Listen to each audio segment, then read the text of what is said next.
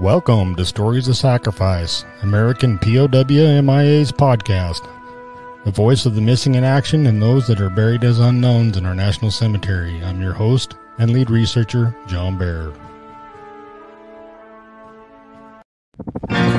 Just a boy turning 17 took me away from my home in Abilene. I was sworn I'm a soldier now. I was trained to survive. And from a boy I became a man. We journeyed to a place called Nam. Spent 13 months of living in fear. They say it's over, but I'm still here. Hey America, can you hear me? Don't you remember me? Hey America, can you hear me? Why don't you set me free? Hey America, can you hear me? Don't you remember me? Hey America, can you hear me? Why don't you set me free? Why don't you set me free?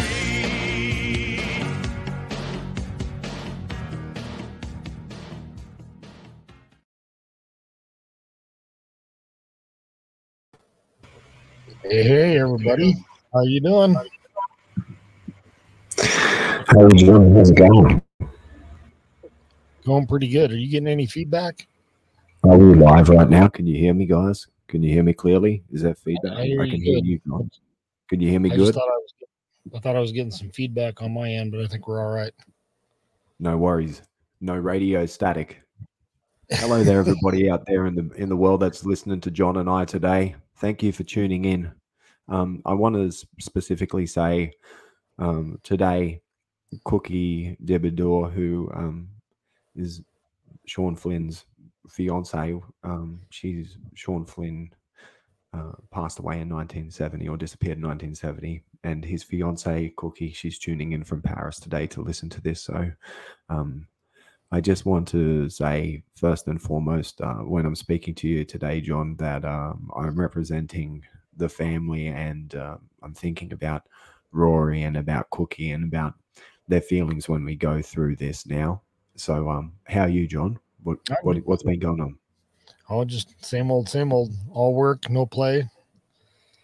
Okay. Say hello to Blaine from Rayleigh's Creative Travel. He's already jumped in and joined us. Okay. Cool. No worries. Can you hear me? Okay. So so today we're going to go back to speaking about the disappearance of Sean Flynn and Dana Stone in on April 6, 1970.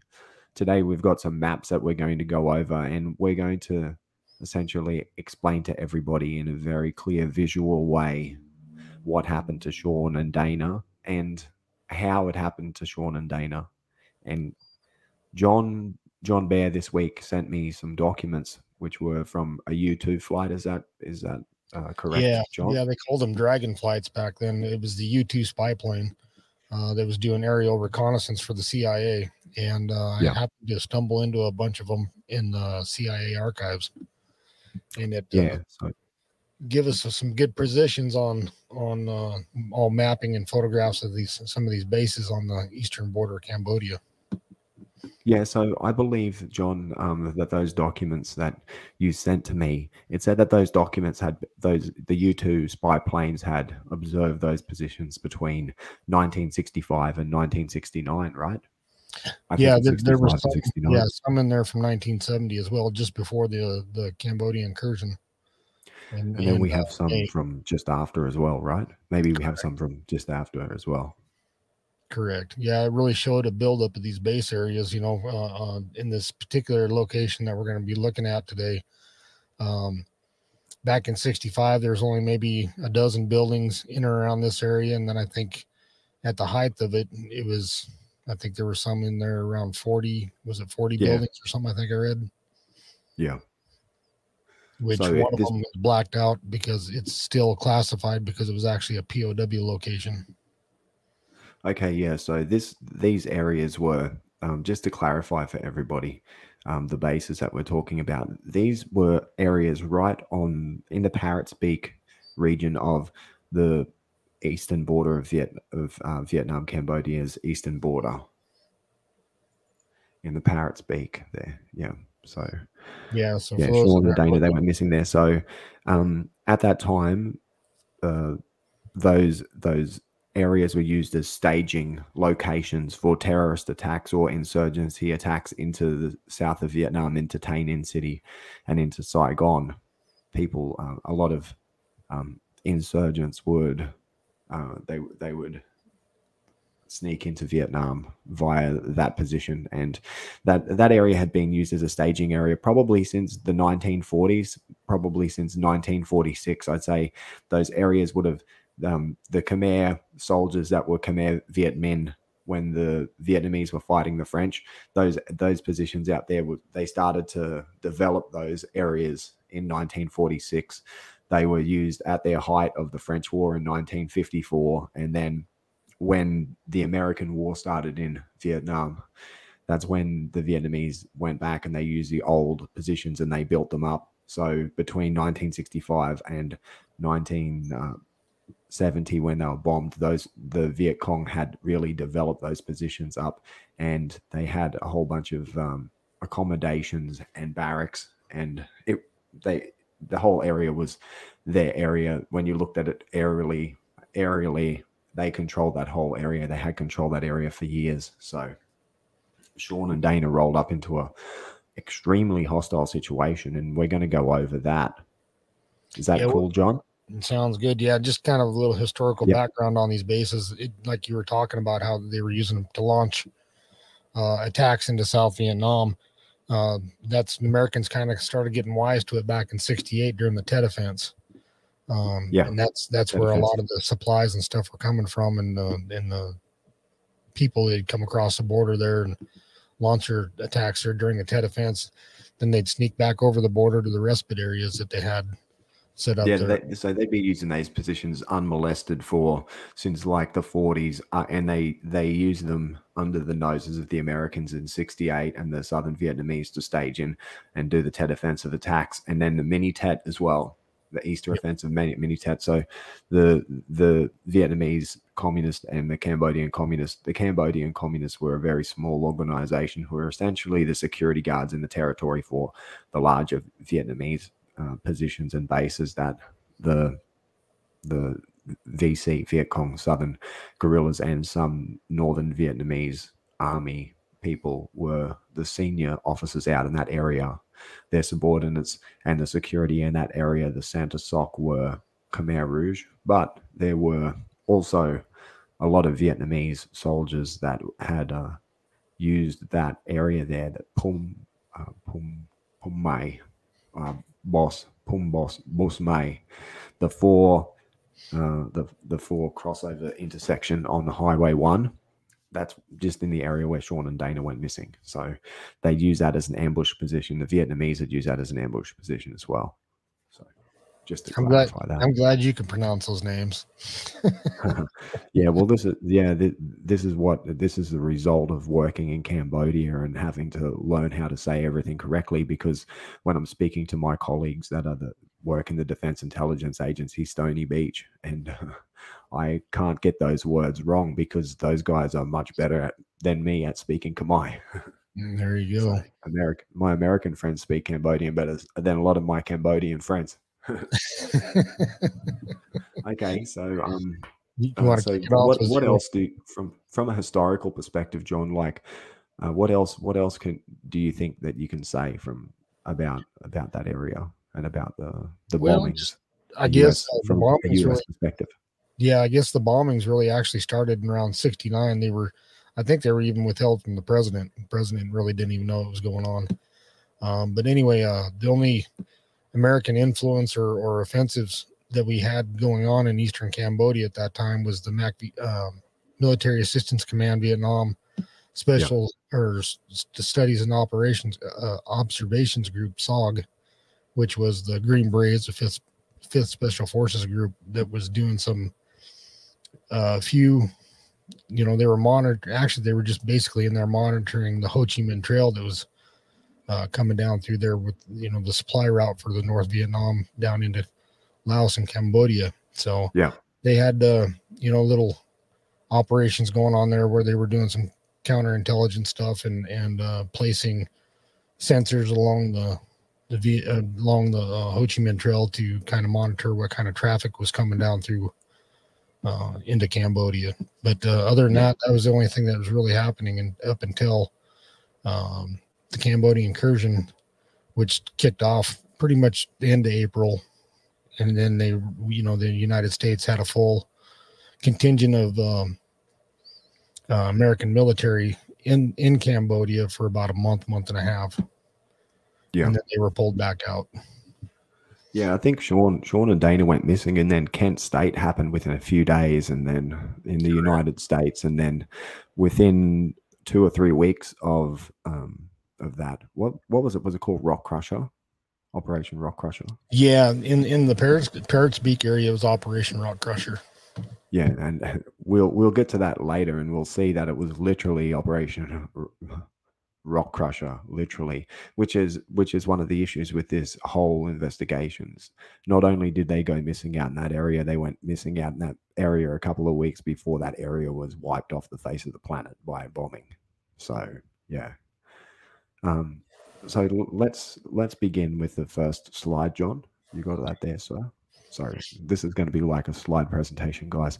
So a major insurgent base area is probably located in the southeast corner of Svay Rieng Province, Cambodia, in the vicinity of T52 North 10608 East. On photography of 9 areas of probable insurgent activity, including revetted bunkers, trenching, and foxholes, were identified, generally aligned along a heavily used trail network which crosses into South Vietnam. A 4 nautical mile square area of probable support facilities have now been identified along the northern extension of this trail network. At least 140 buildings, 1 large bunker, and numerous defense positions, trenching, AW and AA positions. Yeah, that's anti-aircraft. Yeah, anti-aircraft are concentrated to the following area. The random building pattern and the scattered defense positions are incompatible with normal native activity in the area. The constructing, enlarging, and dismantling of numerous buildings during a relatively brief time period is also incongruous with generally static characteristics of native habitancy. So, yeah. So let's see, John. So I'll pull this. I'll start. Okay. So okay, go for it.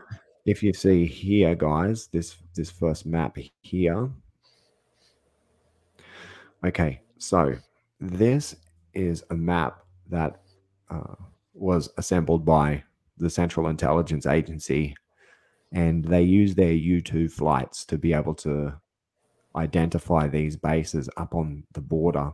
So what the most important things that we can see here is the Ba Vet, the village of Ba Vet, Route 1, Pum Osam, and how that is in relation to Cambodia and the southern Vietnamese border. You can see the 2 boxes have been put over the map by the CIA. Both of these boxes, the large box that crosses over the Cambodian and the southern Vietnamese border, and the small box, which is southwest of that position, they've been identified by the Giant Dragon flights as insurgent base areas. So when we go to the next image, we're going to see our actual Giant Dragon flight data here. This is the flight data that are being collected. Probable VC NVA activity in the Parrots Beak, Pum Ba Vet, Kampuchea. So you can see there that that's a pretty clear. That's probably about as clear as Google Earth, isn't it, John? Yeah, I'd love to have the color photos of it. Yeah, the color photos would be amazing. So, okay, so we're going to continue to the next one. That's more graphic. We can see it. But yeah, you can see the bases more clearly from this position. You can see the bases there. Yeah, and that box there on the lower left there, you know, it states there that there's 7 partially concealed buildings in that one locale. Yeah. Okay. Yeah. So there's a lot. That's right. So when we have a look at this map here, that shows it close up. We can see below the big box, there's Tulok, Bachlok, and up above Pum Osam, it says Monorum. So these areas were areas we spoke about last week in relation to where Sean and Dana were most probably killed. So now what I'm going to do is, you can see with this map here, this is a map that was prepared in 1969 in preparation for the bombing. So you may ask, okay, so where did Sean and Dana go missing in relation to this area, and why is it so significant that you're looking at this? Well, I did a map overlay, and I want to show you guys where Sean and Dana went missing in relation to these bases.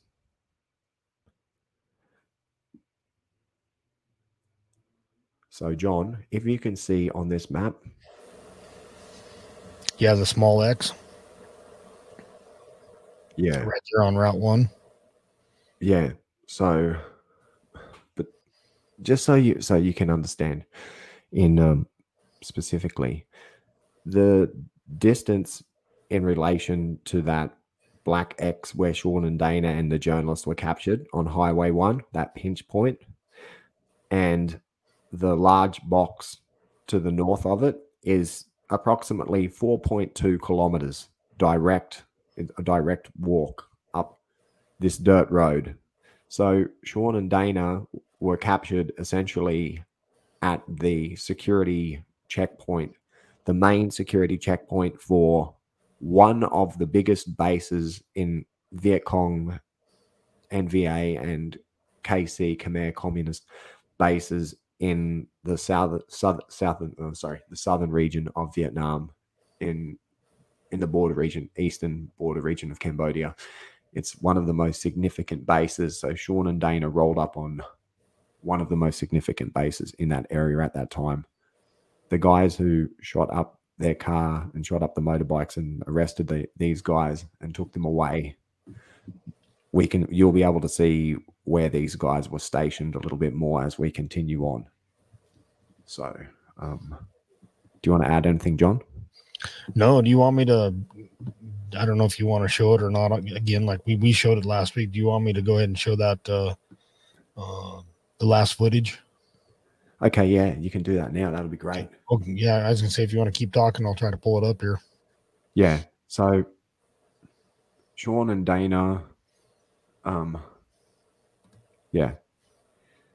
Sean and Dana's final footage, we're going to go over that now. Pardon. So that's let's see. Now we're going to see where the area. This is where Sean and Dana went missing here in relation to the map, the last known footage and their point of capture. So John's going to pull that up for us in a second, but you can see the distance between that red dot with the black circle around it that says last footage and the point of capture is about 150 meters, maybe 400 meters maximum. So, okay, I'm ready. I'll pull it up here real quick. Okay, let's check it out.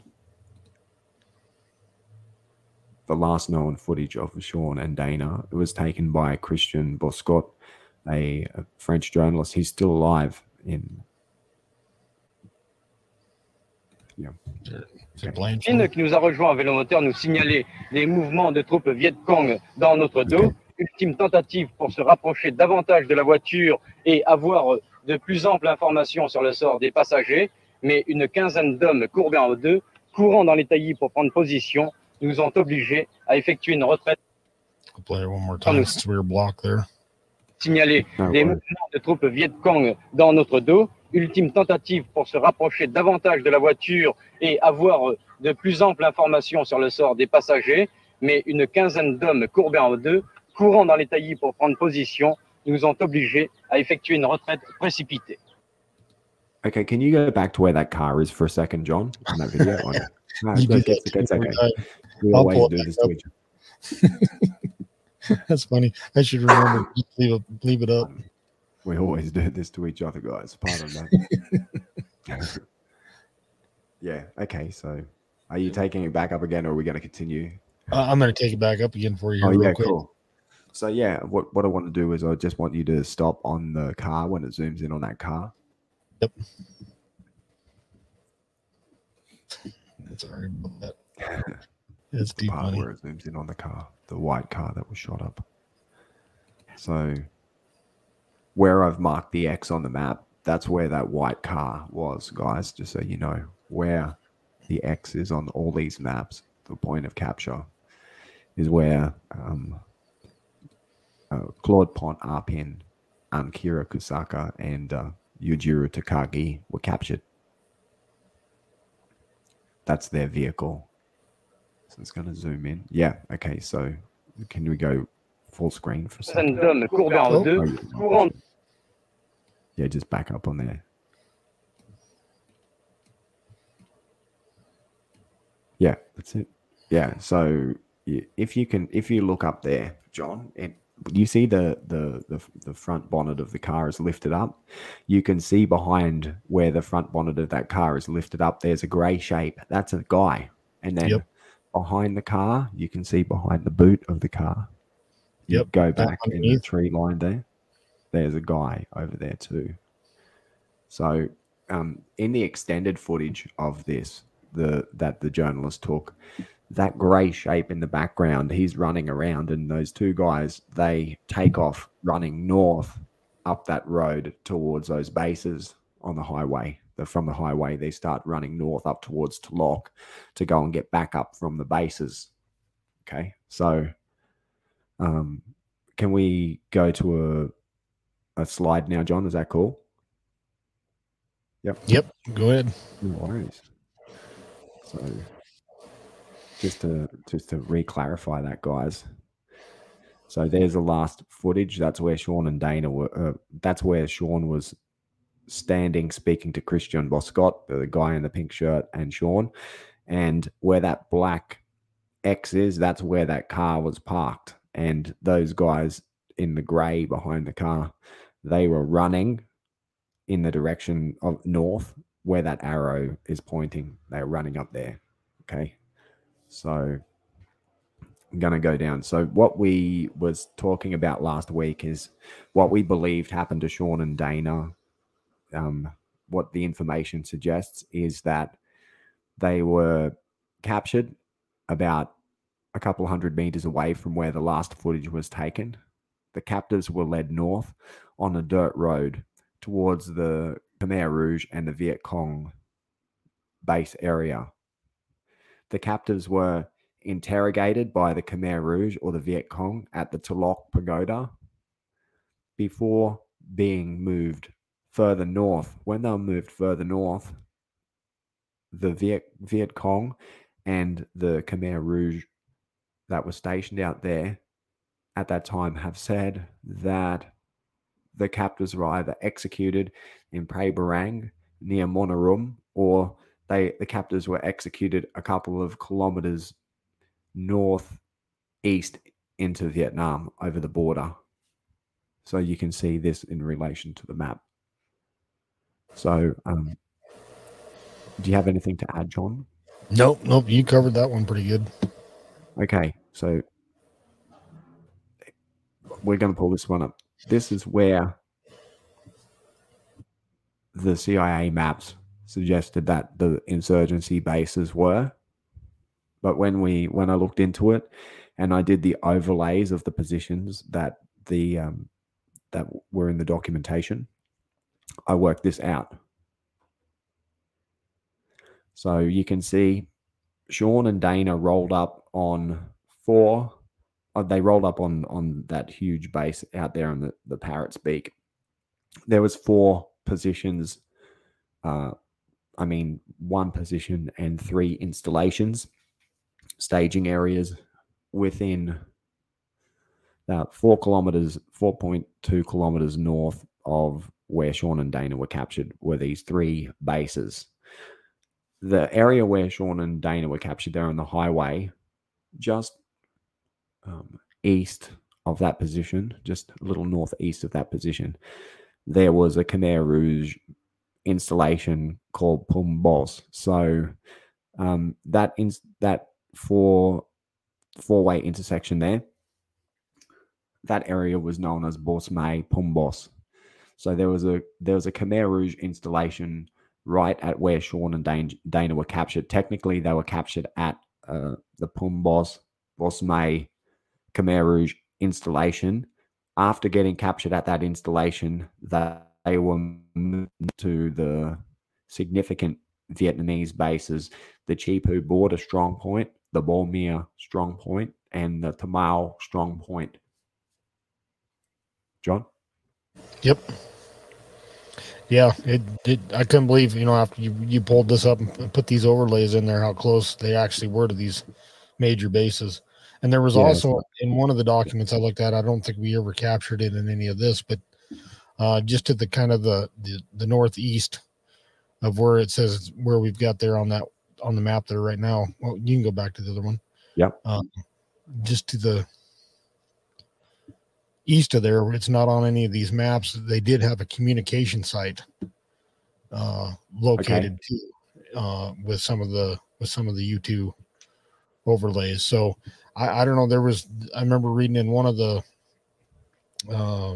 I can't remember if it was a DIA document or a CIA document talking about a communications that went out about Sean and Dana, and you've talked about it too, about using the Khmer Rouge from now on taking care of the captives. Yeah. So they said that the Vietnamese will no longer take any responsibility for capturing foreign journalists in Cambodia, and from now on the Khmer Rouge will be the ones that are responsible for that. Yeah, so that comm site was just to the west of these bases right here. Okay, so there was more than one. So that comm site that you're talking about, John, well, that is the other candidate for where they were executed then, right? So yeah, exactly. So that's and the position that you're talking about, that gels exactly with what the final document you and I are going to go over today says as well. So yeah, there's about 4 bases. So what's the distance between the Chipu border strong point, Bo Mia, and Tamao? Well, about 800 meters. About 800 meters between those bases, and 800 meters to a kilometer between those bases. They're all clustered in there together. And the Pumbos, we're going to start on that Pumbos. So what was at the Pumbos position where they were captured? Let's see. So can we pull that up? Yeah. So the strong point is located on the border there. Okay, so strong point is completely unsecured. I know, partially. We can't read that real clearly, but yeah, there's a one tower, one operation tower, one automatic weapons position, a storage building, which is just outside the outermost fence. Okay, so this is what the checkpoint where Sean and Dana were captured was actually defending this position. This is a position they were captured. So they'll move north in the area of another couple of places that we're going to go over. So this is the Chipu border strong point. This is the area where the main base where they were taken to. The area is secured by an earthen wall. 4 barracks support the building, 1 administration building, and 1 possible guard shed at the Route 1 entrance. So yeah, that tells with what. Yeah, it says the area is also secured by an earthen wall and contains 4 barracks, support buildings, and 1 administration building, and a possible guard shed at the route entrance. Yeah. I pulled it up on my email so I could. No worries, John. That's cool, man. That's great that you can. Thanks for that. That's American know-how. I'm just being a lazy Australian here. I was born a lazy Australian. We're not too bad. Okay. That's a strong point we're looking at before. So that's the one on the highway. Then we looked at the... Yeah, that one says it's at immediate enters Cambodia on Route 92 in the village of... I can't even read it. So let's have a look at the one that I just pulled up. 2.1 kilometers northwest of the Cambodian South Vietnam border. Said the strong point is completely partially secured by 3 fences, which have partially deteriorated. The strong point contains 2 barracks buildings, 1 support building, and a guard tower and 1 automatic weapons position. Storage buildings, which is located just to the outside of the fence, was constructed, and then it's got a big old classification in there where you can't read it. Yeah, well, this was very classified information at the time that Sean and Dana went missing out there, and it begs you to wonder, were they given access to this information, or did they just accidentally stumble up on this? Anyway, so I just pulled up one of the other bases up there, the Bormir, near the Bormir stream, which is north of that position. So it says this stronghold is located 2 meters north of Pumtalok. So Pumtalok is the pagoda where it's alleged the journalists were interrogated. It was a temporary interrogation area. So it's south of the Cambodian South Vietnam border. This stronghold is secured by an earthen wall, 2 fences, contains administration, barracks building, support building, 1 storage building, 3 automatic weapons positions, and 1 possible automatic weapons position. This is just above where Sean and Dana were captured, 4 kilometers north of where they were captured. And we're going to have a look at the other base that was there. This is the other base, which is northwest of that position. So here, the Tamal Romdul strong point is located in the village of Pomsphai Khoi, 1.5 kilometers southwest of the Cambodian border. This strong point is double secured with earthen wall and fence, contains administration barracks, 2 support buildings, 3 automatic weapons positions. Okay, so let's continue. So now what I'm going to do is we're going to check out what we can find out about this base. Okay, so you see attachment 14th March 1969. Probable VC NVA activity. Parrot's Beak, Pum Balvet, Kampuchea. Significance. This board exemplifies the concentration of probable VC NVA activity which are noted on the Cambodia-South Vietnam border, 12 NMSS west of Tay Ninh City, near Saigon and Ba Viet. The giant dragon coverage of this area in the past has resulted in numerous intelligence reports indicating extensive probable Viet Cong and NVA activity, including camps, transshipment points, storage, and bivouac areas. Mission readout. Probably the CIA, and giant dragon imagery covering this area has revealed at least 8 areas of concentrated probable VC NVA activity totaling over 500 buildings. Pardon me. These areas extend into Cambodia to a depth of 2.6. Yep. Let me see. I can't see that part. Yeah, 2.6 nautical miles and are dispersed. Okay. 500 buildings. That's a lot of buildings. Yeah, so they've rolled up on a big base. This is a big base. Let me see. So in theory, you could maybe even say that this was the communist headquarters of southern Vietnam. These areas extend into Cambodia and are dispersed along the border. They contain numerous foxholes, automatic weapons positions, row crops, and a probable training site. Photo 1 depicts a probable VC-NVA area which contains over 125 partially concealed camouflage buildings, row crops, and several storage pits with a perimeter defense of foxholes and automatic weapons positions. Heavy ground scarring, numerous trails which crisscross the border, and approximately 55 personnel are also observed.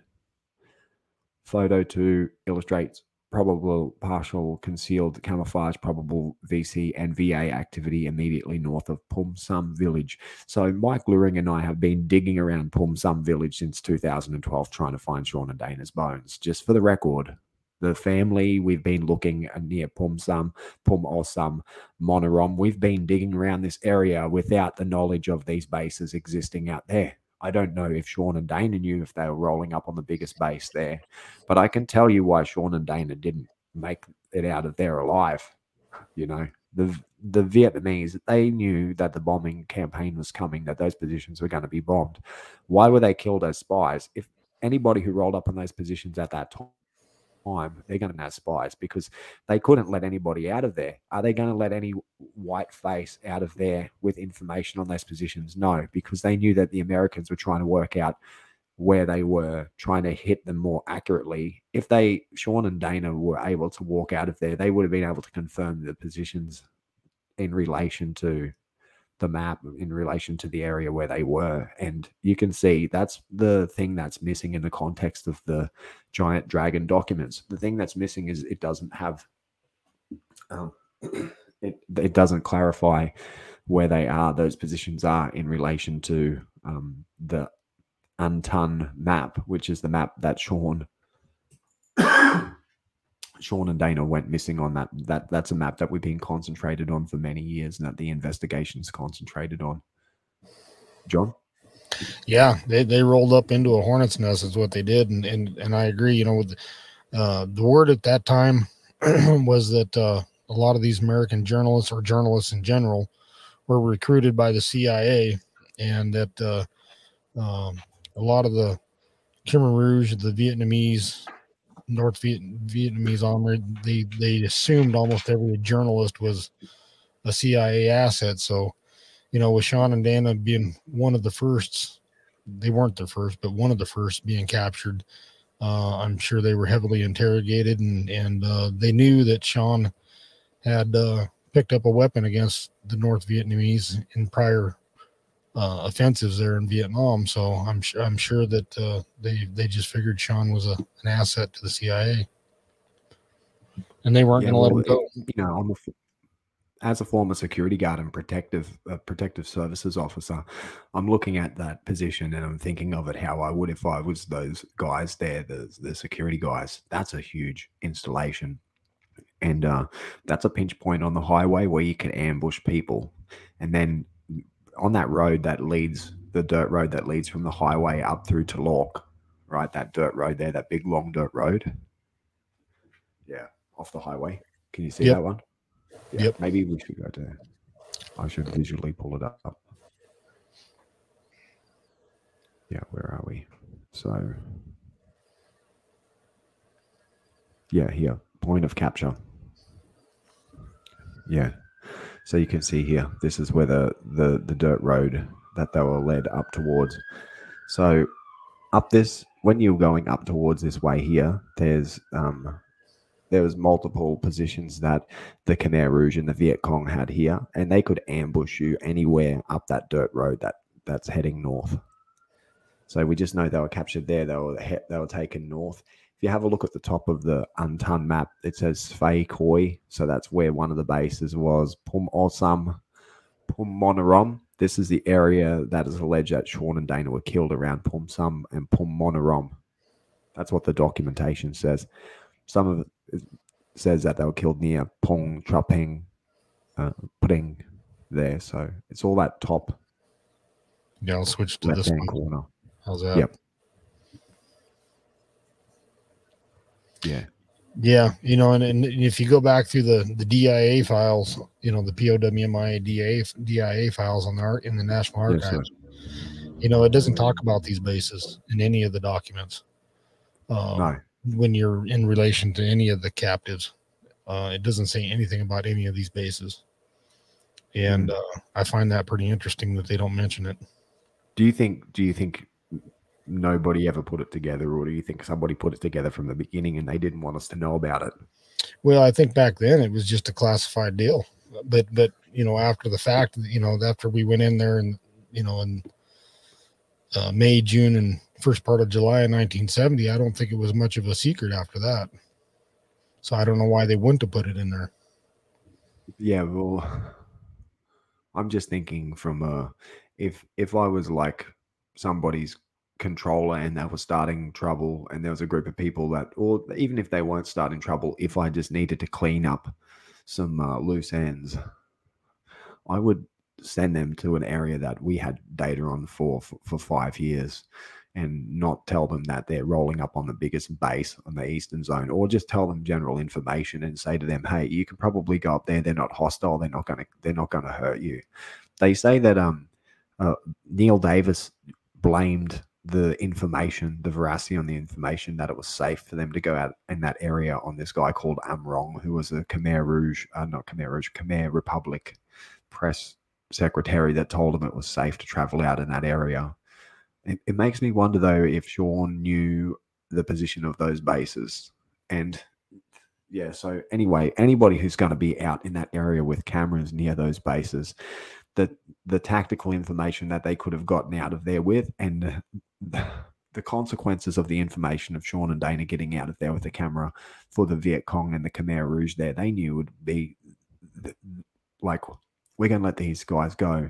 And then the American planes are going to come back and they're going to hammer our positions and they're going to kill all of us and they're going to hit us exactly where all of our assets are. And they're going to know where they are because we let these 2 American spies that we captured on motorbikes get out of there. Yeah, exactly. These are just our theories, but it's very probable on what we're seeing here with the bases in this area that they walked right into a hornet's nest and they didn't get back out. Well, let's have a look, John, at what our witnesses have to say about this then, hey? Yeah, so let's start with that. So yeah, we're theorizing at this point, but here we go. So we're back at Mr. Rua again, No Van Rua. So cool. Okay. Mr. Rua entered service with the Vietnamese Liberation Forces October 1959 and switched to the People's Army of Vietnam in September 1961. In 1964, he became the chief of Ben Cao District Logistics Base at a camp called Monorum in the vicinity. Monorum Camp was also called the French Forest. The Khmer name for that is Pre Barang and Bobatay or Bus Batay. Busmay, Pumbos. It's written on the map as Pumbos. So this is the same. Boss, same thing. Okay. Mr. Rua was a logistic officer for Ben Cao District until the end of the war. At that time, he was promoted to the rank of lieutenant. He retired in 1981. Mr. Rua's duties included traveling to local villages in Cambodia and across the Vietnamese border to purchase supplies and foodstuffs for the camp. During the 1970 dry season after the Lon Nol coup in Phnom Penh and just before the U.S. invasion of Cambodia, he was traveling on National Route 1 in Svay Rieng province when he heard about the capture of Americans at a nearby checkpoint. At 8 or 9, Mr. Rua arrived at a checkpoint on National Route 1 at a 3-way crossing. He pointed out the location on the map to the joint team. He remembered that at that time, there were U.S. helicopter and aircrafts operating overhead, and there was much shelling and bombing of the area. At the checkpoint, he saw 2 foreigners, blindfolded, bound, and gagged. Both of the foreigners were Caucasian with light-colored hair, but one had darker skin. Mr. Rua did not notice their height. One of the foreigners was wearing a plain green military shirt, while the other was wearing a military shirt with a tiger stripe camouflage pattern. In his opinion, the foreigners appeared to be about 30 or 40 years old. He saw 2 motorcycles, one red and one green, at the checkpoint. He was told by personnel at the checkpoint that the foreigners were Americans and were either journalists or spies. The Khmer Rouge personnel believed they were spies. Troops at The checkpoint said they confiscated video and still photography equipment, but he never saw any of the equipment. So you have to remember, everything that John and I are saying is an allegation on our behalf, but we have these documents. These are the documents that the witnesses in that area, it's the information that they have stated. The boys and the girls in blue are passing by in the background. Sorry about that. Okay.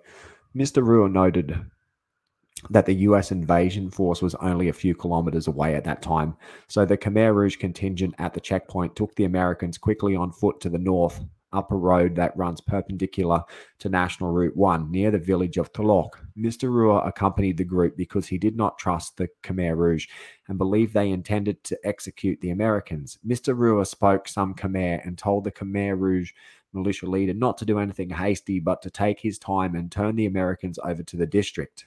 The militia leader replied to Ruhr, "They invaded my country. I will take care of them." The walk took approximately 2 hours. Mr. Ruhr could not point out the location on the scale map, but he drew a map of the area, a mud map. According to the map, the group stopped at a location 500 meters north of a canal called Vutz in the vicinity of. The Americans were kept at this location. Sorry, I'm going to go to the next document. Kept at this location. The next one? Okay, got it. Yes, until 5 o'clock in the afternoon the same day. At that time, the Khmer Rouge dug a 1 meter square pit, approximately 1 meter deep. They took the Americans to the side of the pit, shot them, and rolled their bodies into the pit. They covered the bodies with dirt, leaving a small mound on top. The Americans were buried with their clothes and shoes on. Mr. Ruhr tried to stop the Khmer Rouge from executing the Americans, but there was nothing he could do. At one point, he was afraid the Khmer Rouge were planning to execute him next. He does not remember the names of the Khmer Rouge personnel involved in this incident.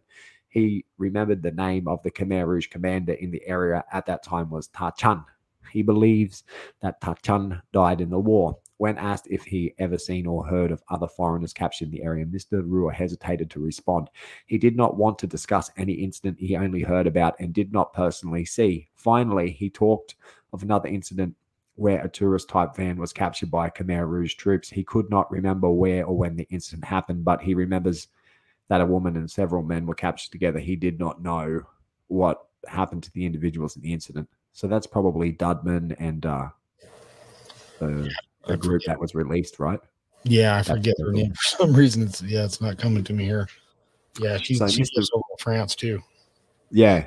Mr. Ruhr is willing to travel to Cambodia to assist in finding the Americans lost in this case. He feels a sense of duty to help recover the Americans and return them to their families because he feels guilty that he could not stop the Khmer Rouge from killing the Americans. He made numerous trips to Cambodia since the war, but has not been to the site since the incident. However, he feels confident that he could find it again. He has not been to Cambodia in the last 6 years because he believes the country is unstable. No shit, Sherlock. Still unstable. Sorry, no, I love you, Kampuchea. You're a wild horse to tame, though, Cambodia. So, interviewed Mr. Ngo Van Ruhr, a Vietnamese witness. He provided additional details of the Khmer Communist capture of the two journalists and their movement to an area north of National Route 1. Mr. Ngo Van Ruhr led the team believed the Khmer Rouge executed and buried the journalists. The team did not recover or receive any remains or personal effects, however. John? Yep, I'm here. Okay, cool. Anything to add? No, it's it seems like he's it sounds like he's a firsthand witness on a lot of it, but there is some hearsay into it. Yeah, right. So it says Mr. Ruhr presented his information in an extremely frank and straightforward manner. He is a very intense individual and would not commit to answering any question until he thought for a moment. He hesitated to respond when asked if he had ever heard of any other foreigners captured during the war. He did not want to pass on secondhand information and was empathetic about this point. Since Mr. Ruhr was in the area on the same day the Khmer Rouge captured other foreigners, he may know more first-hand information about missing foreigners. Mr. Ruhr's description of the circumstances of the capture of the two Caucasians at the road junction on National Route 1 accurately matches the circumstances of capture of two individuals in case 1588.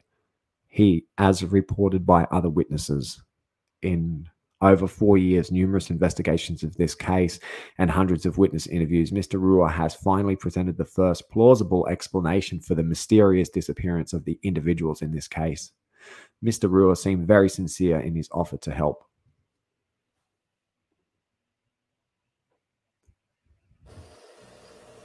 You want me to hit the next one for you? Yes, sir. Is that the right one? Okay, cool. Yeah. Okay. Okay, so in October 2005, the RIT met the investigation team.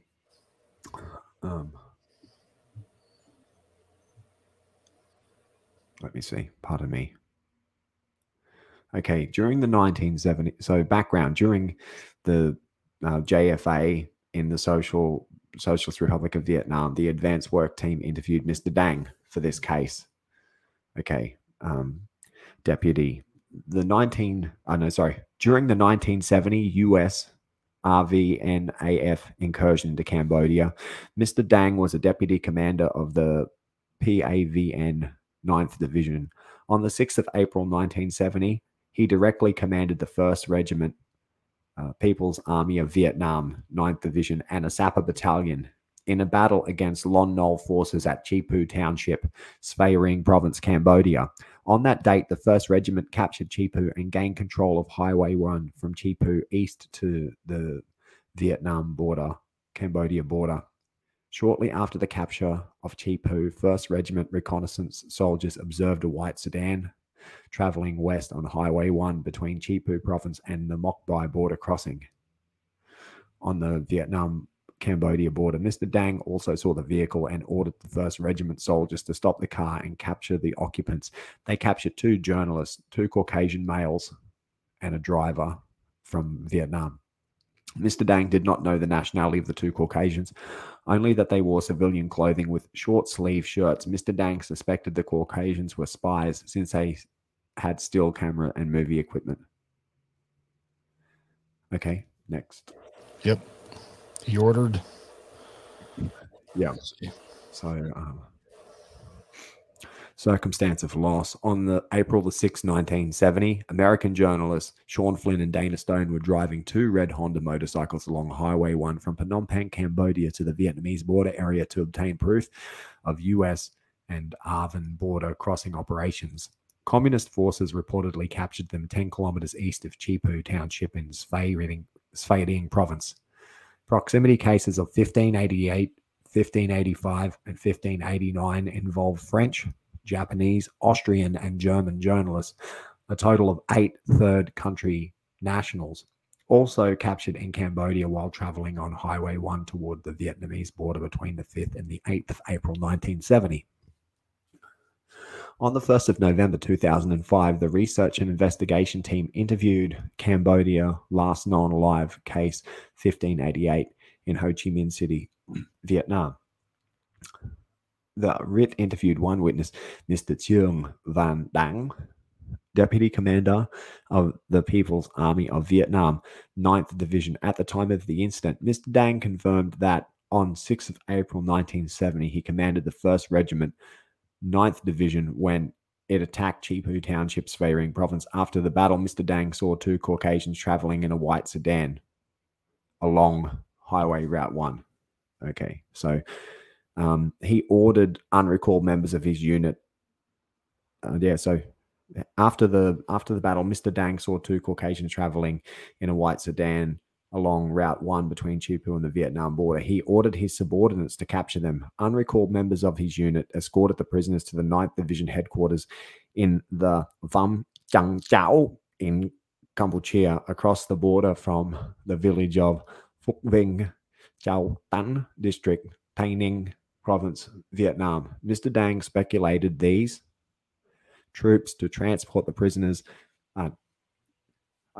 He ordered the troops to transport the prisoners to the 9th Division headquarters, which at that time were located in the Vam Chang Chau area in Cambodia, across the border from the Vietnamese village of Phuc Vinh, Chau Tan District, Tay Ninh Province. He could not point out the specific location of Vam Chang Chau on a map.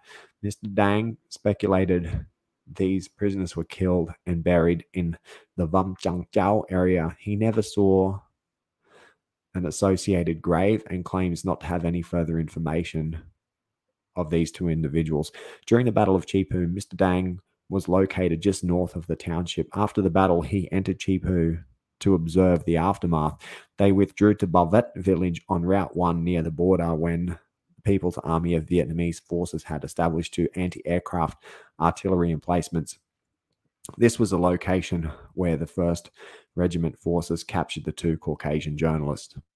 What's nice to want to get out there taking photos of the anti-aircraft artillery emplacement, John?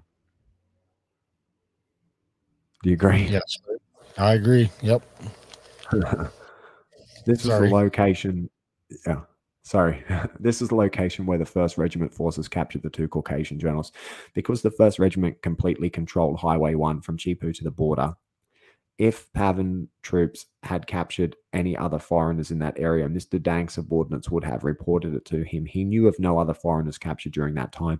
The 1st Regiment, along with an attachment of Sapper Battalion, was the only People's Army of Vietnam unit stationed in the area of the case 1588 incident at that time. The 2nd Regiment, 9th Division, was operating in Kampong Cham Province, Cambodia. Mr. Dang had no knowledge of any POW camps in Cambodia or Vietnam. Mr. Dang stated Lon Nol forces continued to operate west of Chipu Township after People's Army of Vietnam forces seized it. Also, scattered groups of Khmer Rouge forces were operating in the area, but he did not know their exact location or anything about their operations. He had no knowledge of Lon Nol or Khmer Rouge forces capturing any foreigners in that area.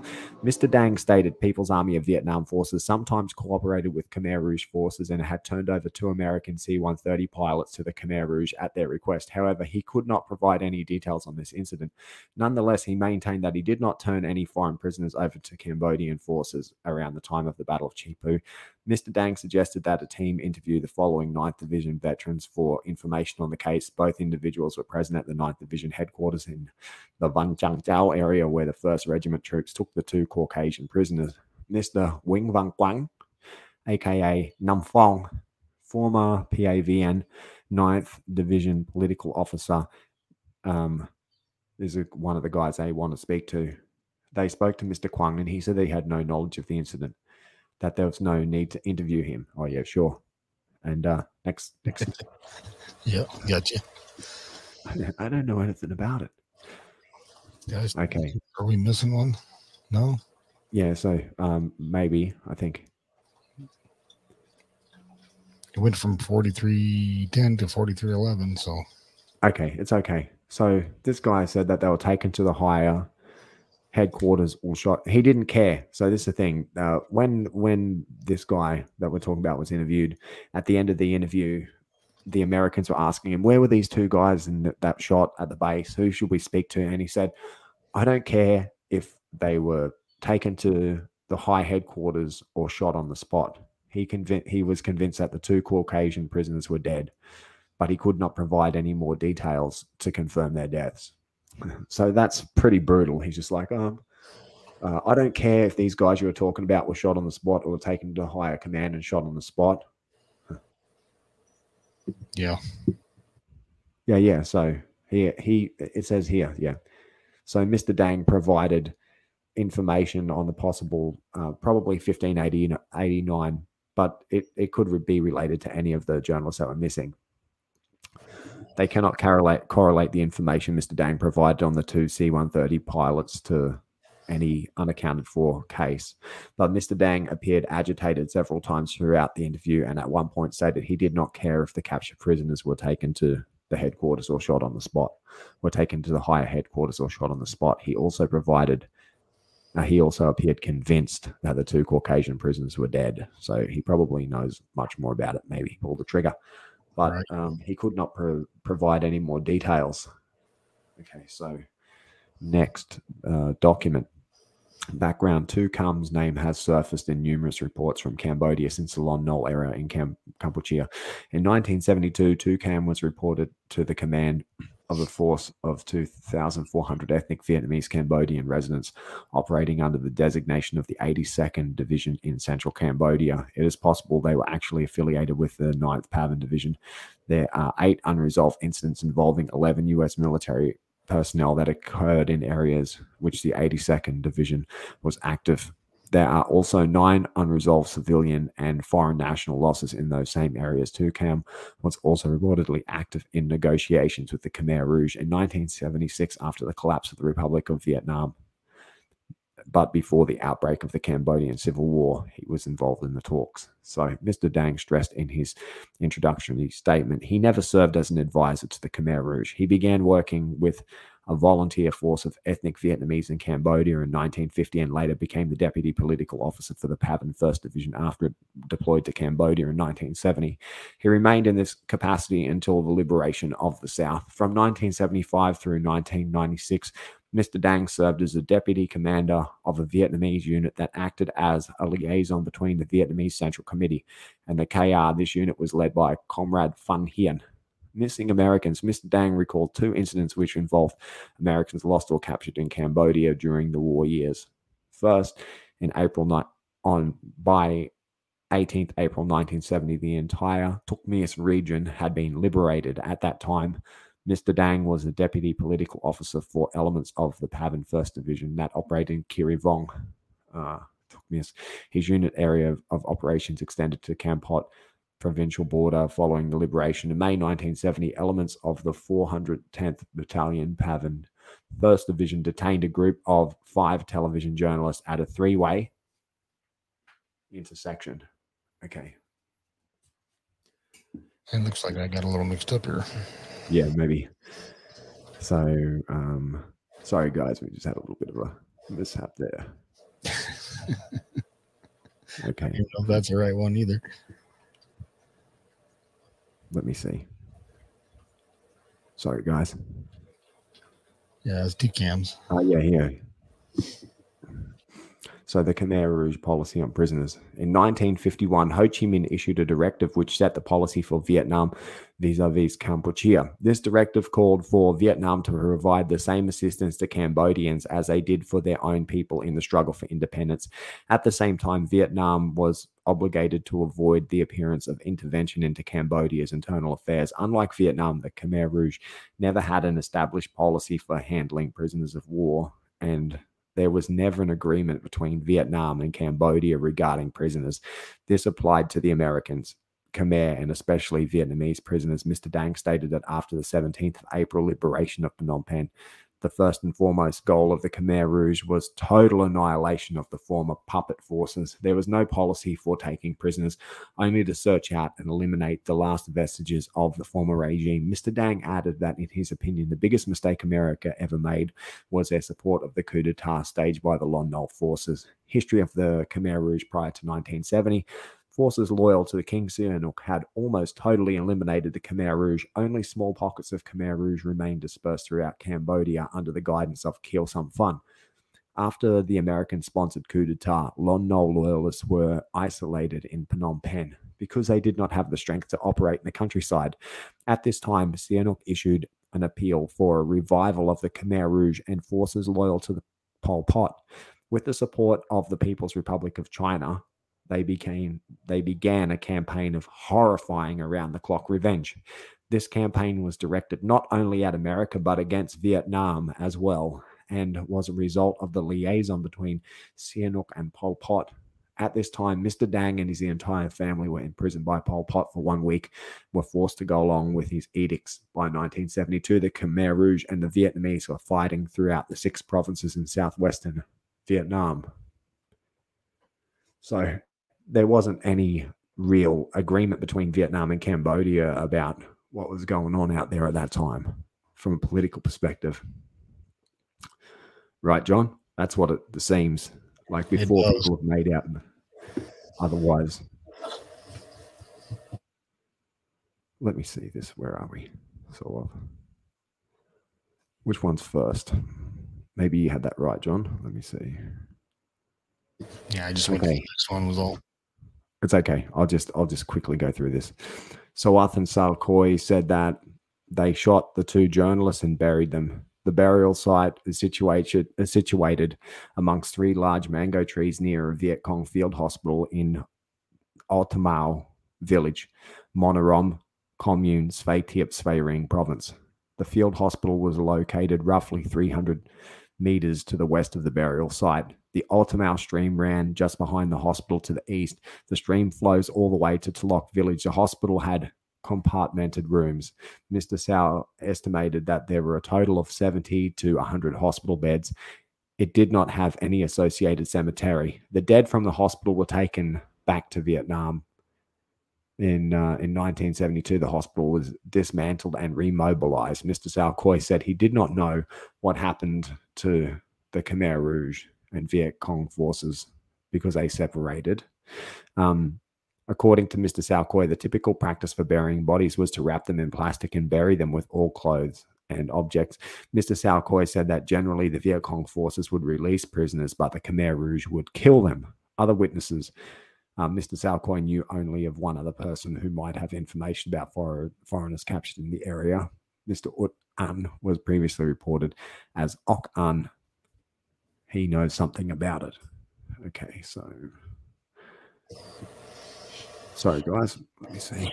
John, I'm just going to pull this up. Yep. Okay, so just about that last bit of information. Open source reporting indicates that the Vietnamese Communist forces had a local headquarters base north of Wat Taloq in the Taloq village, Track Motres communes, Svay Thiep, Svay Rieng, Cambodia. The headquarters was used as a temporary detainment facility and interrogation center. Taloq is spelt Taloq. So, when we're talking about that information in relation to the map that we looked at before, here we go. So they were taken up here to captives interrogated by the Khmer Rouge VC at the Taloq Pagoda, and that they were killed somewhere near Pum Monorom and Pum Osam up on the border. And then when we look at that in relation to the bases again, so our information says that somewhere between the Chipu border strong point, the Tamao strong point, and Pum Monorom, that Sean and Dana and the other journalists were killed, and they were executed and buried somewhere in the area of those three bases, according to the witnesses. Yeah, but which one, right? Who knows which one they took them to? It's like playing roulette. Okay, let me see. What's this one? By process of elimination, I think it's probably the one that had the guard tower in it. Yeah, probably. Okay, so this woman, she had been warned by the Vietnamese to leave the area. Her time frame associated with her sighting is correct. Then it would have been near the period associated with the U.S. South Vietnamese invasion of Cambodia. Communist Vietnamese forces were very active in Svay Rieng province at the time, attacking towns like Chipu and Prasot. There were many dangers facing the indigenous Cambodian population. Thus, why would she place her life in jeopardy to follow and then hide while watching the activities of the communist Vietnamese soldiers holding foreign captives? Likewise, why were her father and the village chief risk going to the site to bury the foreigners? Such an act of altruism, given the political military situation and the fact that the captors were foreigners, would seem unlikely. There is, of course, a possibility that the two went to view the bodies in the hope of recovering some personal effects that may have not been confiscated by the captors. The source was not questioned as to whether anything was recovered from the remains before burial. Another point which needs clarification is why Miss Sarun failed to inform the SIL team of the location of the purported grave during the excavation of the site, pointed out by Vietnamese cadre To Rua. She indicated that during the excavation, she had a friend that had dug the site, which they believed to be the actual grave. Why she didn't inform the joint team of her belief as the location of the grave at that time, nobody knows. The action by the source and certain details of her report to include discrepancies with what was reported by To Rua would seem to indicate that she just might be embellishing hearsay information. So, nevertheless, there are a number of sources who have reported on the presence of foreign prisoners in this area of Svay Rieng, thereby meriting further field investigation. Regarding this specific report, the bottom line is that the location of the potential gravesite has been identified and that an excavation should be done. That's the thing about all this stuff, isn't it, John? And this is for the guys in the lab in the US that are listening to us, dudes. Yeah, there's a lot of unilateral recoveries of remains back in the 90s that happened out there that you guys should be checking to see if we can get some DNA hits on, yo. Yeah. So Mr. Cowell stated that she had been interviewed several times by reporters concerning the capture of reporters along Route 1. She seemed quite upset to be interviewed again. She stated that approximately in 1970, there were many Viet Cong soldiers in the vicinity of her house.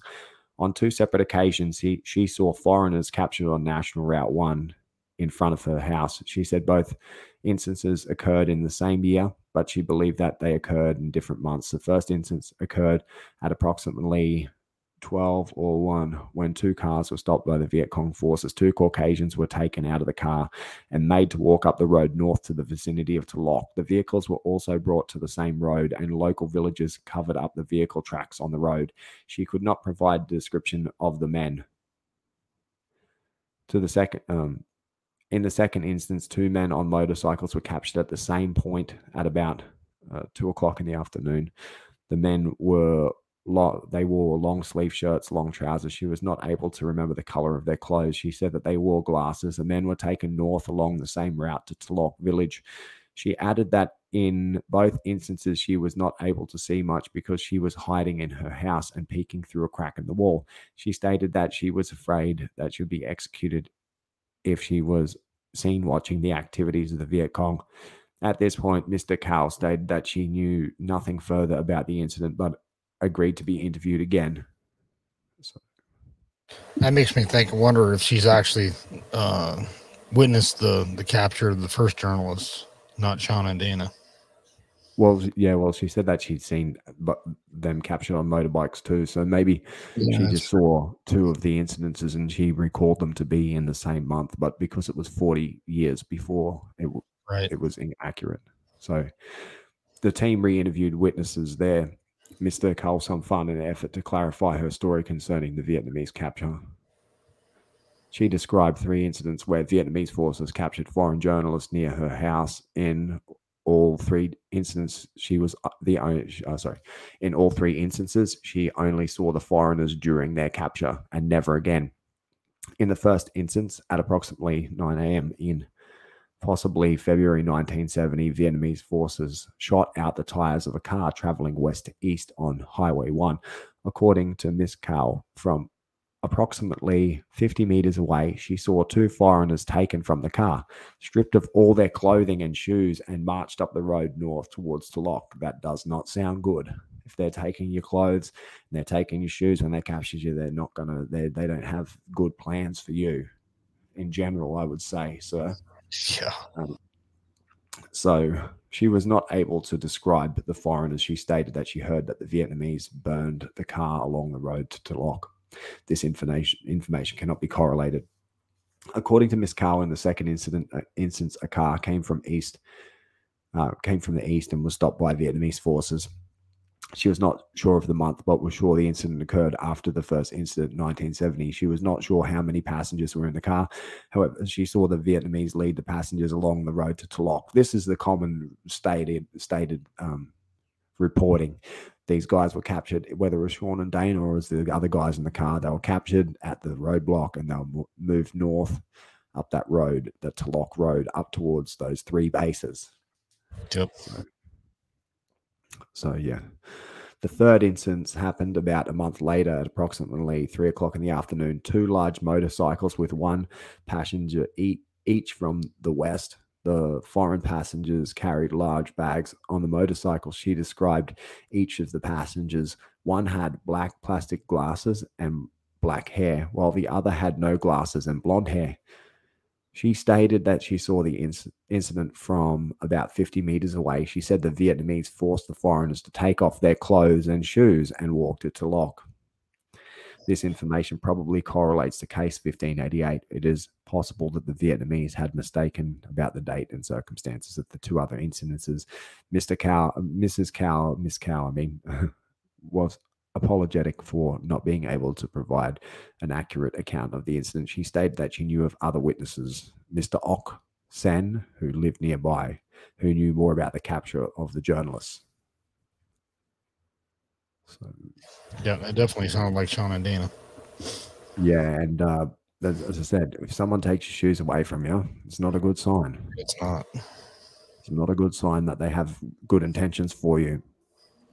It makes me believe that what Sihanouk said is that they were captured by hostile forces is probably true. So Mr. Ok described the Vietnamese communist capture of 3 groups of foreigners along National Route 1 on the same day in March 1970. Mr. Ok said that the Viet Cong troops preparing a roadblock along National Route 1 at approximately 8:30 or 9. 2 troops were positioned on the north side of the road with an AK-47 rifle and a B-40 type rocket-propelled grenade launcher. A Viet Cong squad was positioned to the south of the road. According to Mr. Ok, at approximately 9, a white diesel Mercedes-Benz car came from the west. The 2 Viet Cong troops on the south side of the road fired on the car, shooting out the tires and killing a nearby water buffalo. Oh, holy cow. Mr. Ok stated that he saw 3 foreign passengers and 1 Cambodian driver in the car. He described the passengers as followed. One was a very tall Caucasian male with brown hair, green or blue eyes, wearing glasses, a khaki shirt and trousers. He believed the other 2 foreigners were either Korean or Japanese.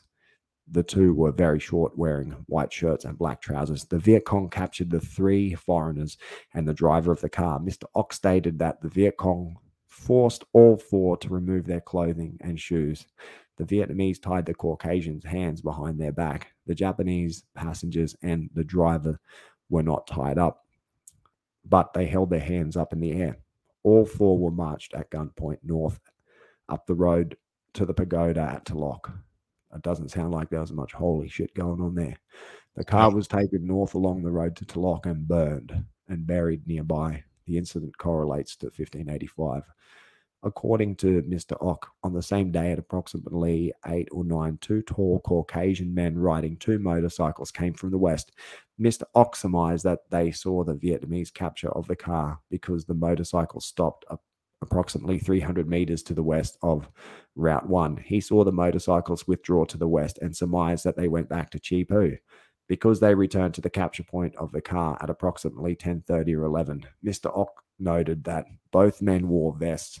The Vietnamese immediately captured the 2 men and took all their equipment, cameras, and clothing and tied their hands. The men were taken on foot to Talok. Local villagers reportedly took the motorcycles to the east, but later Vietnamese forces riding the motorcycles returned to the capture point and turned north to Talok. So, yeah, those motorcycles were valuable. They were brand new motorbikes. Brand new. Yep. According to Mr. Ok, he heard that at approximately 2:30 on the same afternoon of the other 2 incidents, a 3rd group of foreigners in a car were captured by Vietnamese forces at the same location, but he did not know the details of that capture. So we're pretty deep in on this now, guys. We're not that far away, though. Right, John? Yeah, it's consistent reporting that they were all marched north without their shoes. Yeah. It's very scary to think about that. You know, if you were captured and then they took your shoes, you would just know, well, I'm a dead man. Yeah. So the French forest, Pré Barang, those 3 bases, they were positioned in a cluster of trees that was referred to as the French forest, Pré Barang. So he described the camp as being approximately 2 kilometers squared, and it was divided into 3 separate camps called Pré Barang, Monorom, and a 3rd location of which he could not remember the name. He noted that the Vietnamese called the area B2, Bear High, and that their logistics officer in the area was called Tarua. He believed that Turu currently lives in Long Can, Ben Cao district, Tây Ninh, Vietnam. Mr. Ox stated that a local villager, Mr. Tao Kum Yi, was also very familiar with the capture of the foreigners on Route 1.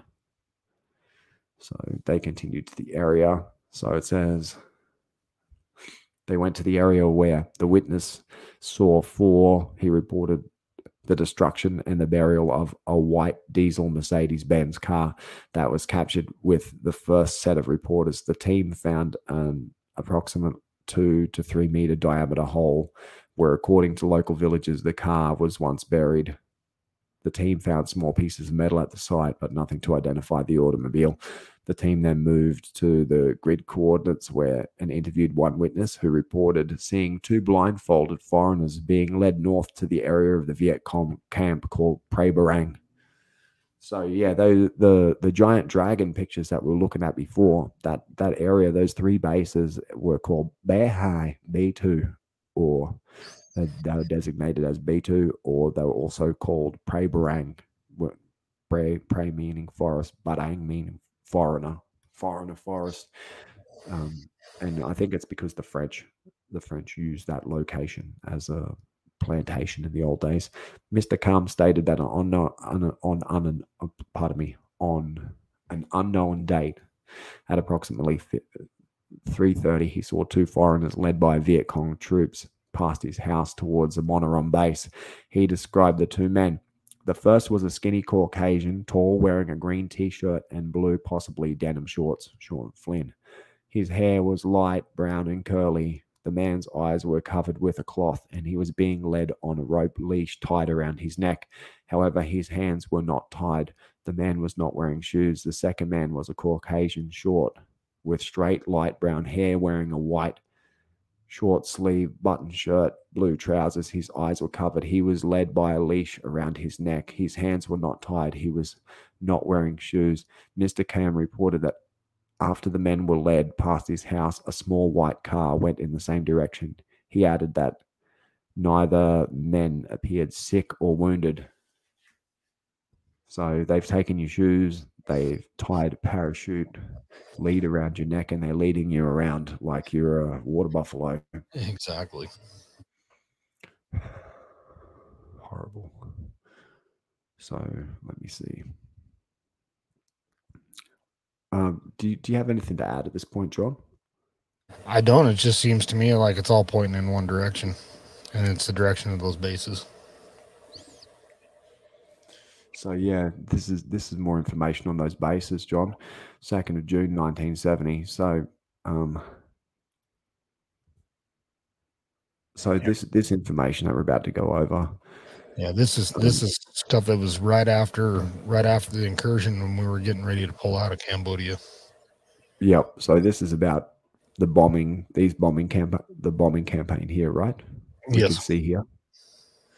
So it was called Operation Rock Crusher, and it's the offensive that the American Southern Vietnamese forces staged approximately 3 weeks after Sean and Dana went missing into the region that they were captured.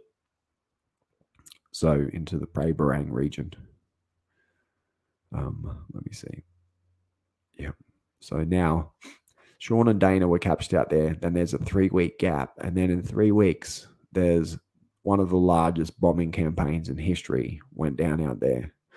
So these concentrations were deployed through 6 major areas, included so these are the targets that they hit: 6,500 structures, transshipment and storage centers, encampments, staging areas, possible weapons repair and munitions manufacturing facilities, trading centers, and communication stations, all of which were defended by an elaborate network of trenches, foxholes, and automatic weapon and mortar positions. A probable headquarter complex located immediately south of Batu was identified when comparative photography of March and October 1968 revealed that the facility had expanded from 40 to 180 buildings, storage pits, row crops, and numerous defensive positions. Mission readout: the Giant Dragon CIA flight reveals that this complex and related facilities in this area of the Parrot's Beak have been razed Excessive cratering, which would normally indicate aerial or artillery bombardment, is not observed, suggesting that this was solely a ground operation. Ground photography and summary reports also indicate ground operations only, but there was a lot of air operations going down there, wasn't there, John? Yeah, there was a lot more than anybody knew. State that Communist Military Subregion 2, Beihai, whose area of operations extended from Saigon to the Cambodian border, had known an attack was imminent 2 days prior to the 1st of May, but time was too short to effectively organize withdrawal and defensive plans. Reports further state that this sub-military region lost most of its personnel and supplies in the ensuing attack. So these guys had prior warning that this was going to go down. They reckon they had 2 days warning, but I reckon they probably knew about it months in advance. Short and Dana were captured 6th of April 1970. This is saying that they knew about it 2 days before May. So I don't know, maybe. Yeah, it was within a couple of days, like a week after Sean and Dana were actually captured. The 5th Special Forces Group was, the South Vietnam Army, Vietnamese Army that was working with the U.S. actually attacked into the Parrots Peak area in the kind of the southern area below Route 1. And so everybody north of Route 1 actually knew something was going to happen. So yeah, they had over a week, 2 weeks heads up. And plus in the MACV headquarters, the North Vietnamese in Cos Vinh, what do they call it? The Viet Minh Men? Yeah, Viet Minh. They had infiltrators in the MACV SOG headquarters, so information was getting out that this stuff was getting ready to kick off. Yeah. And then we come in there and we hit it, and it seems that, as I said, most of the personnel and supplies in that area were lost. So most of the guys that did this like 3 weeks before, they were bombed off the face of the planet 3 weeks later. So a Compass Link photograph depicts one of the caches uncovered in the Parrots Peak. This particular cache was located approximately north of the headquarters complex and contained 600 60 millimeter, 80 millimeter, 120 millimeter mortars, 57 millimeter recoilless rifle, 120 and 140 multi-round rocket launchers, flamethrowers, heavy machine guns, AK-47s, SKS rifles, PPSH submachine guns, hand grenades, anti-tank and water mines, and extensive storage of munitions. So they were using that as a staging area for a very long time, unmolested. They were. And that was actually so the result of the successful ARVN-led cross-border operation Rock Crusher, which took place in the southern portion of the Parrots Peak, Cambodia, in early May 1970. So this went down 1 month after Dana and Sean went missing. 1 month after Dana and Sean went missing, the US bombed every single location that they could have been on, essentially. And that's not me being critical, but it's just reality.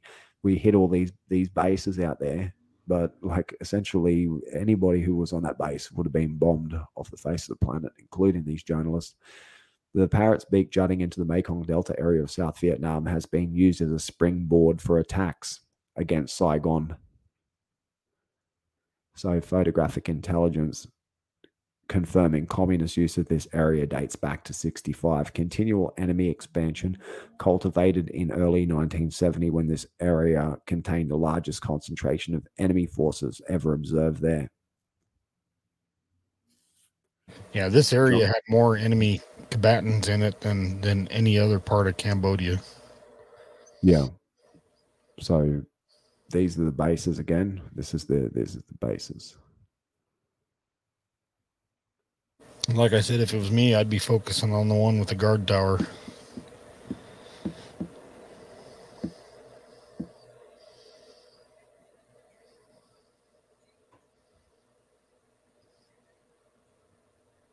Okay, John. So, you wanted to. There's a document that we want to go over that we were looking at recently, which it appears to me to be the best lead that there is out there at the moment, and it's a US government lead. Is that right, John? Yeah, correct. It's this one here. I'll just read the quick summary of it. Summary of investigation on 19 February 2014 during joint field activity 14-2 CB, a joint trilateral. Thank you. Investigation team investigated Cambodia last known alive case 1588 in Talsos village. Yep. Is that right? Tros commune, Ramika Hek district. Romis Hek. Serang province, Kingdom of Cambodia. Representatives from the Joint POW Accounting Commands, JPAC Detachments 1 out of Bangkok and Detachment 2 out of Hanoi, JPAC Central Identification Laboratory, the Vietnam Office for Seeking Missing Persons, and the Cambodian POW MIA Committee accompanied 3 Vietnamese witnesses. All were former POW camp security guards to a location in Cambodia where members of their unit reportedly killed and buried 2 American journalists in this case. One of the witnesses was a direct participant in the death and burial of the 2 individuals in the case. Due to significant changes in terrain, new growth vegetation on the site, the witnesses were only able to narrow the site down to a 300 by 400 meter area. So the question remains is why haven't they been using this map and these photos that were taken by the Dragon flights or by the U-2 flights? Why aren't they using this information when they're interviewing these witnesses and having them mark these spots on the map? Why has it taken until now for us to be the first people to put the 2 and 2 together on this one too? You know, that's like, why haven't all the other people that have been investigating this case, why haven't they come to this conclusion? Why have we been looking at this like it's a mystery? That's no mystery. It's no mystery when you have a look at it, when you have a look at the maps there. There's no mystery when you see, okay, this is from a map, from the perspective of the maps. Okay, this is pretty much what we knew before. This is the only thing that is reported.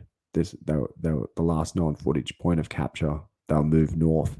You can see that information on Wikipedia even. That's just general information. The information that John and I were speaking about last week, which was we were detailing some of the eyewitness testimonies from the Viet Cong and the Khmer Rouge. This is what they said happened. So you have to remember there's 11 guys captured at this roadblock. So some guys could have been killed in Vietnam, and some of them could have been killed near Prey Barang. There's 11 individuals, 11 foreign individuals. Sean and Dana were only 2 of a group of 11 that went missing in Prey Padal. So both scenarios could be true about where they were killed. Before, nobody was ever able to put together how significant these installations were in the disappearance of Sean and Dana and the other journalists. Don't you agree, John? It's very significant. I agree 100%. And why they haven't correlated this information to the case, it's beyond me.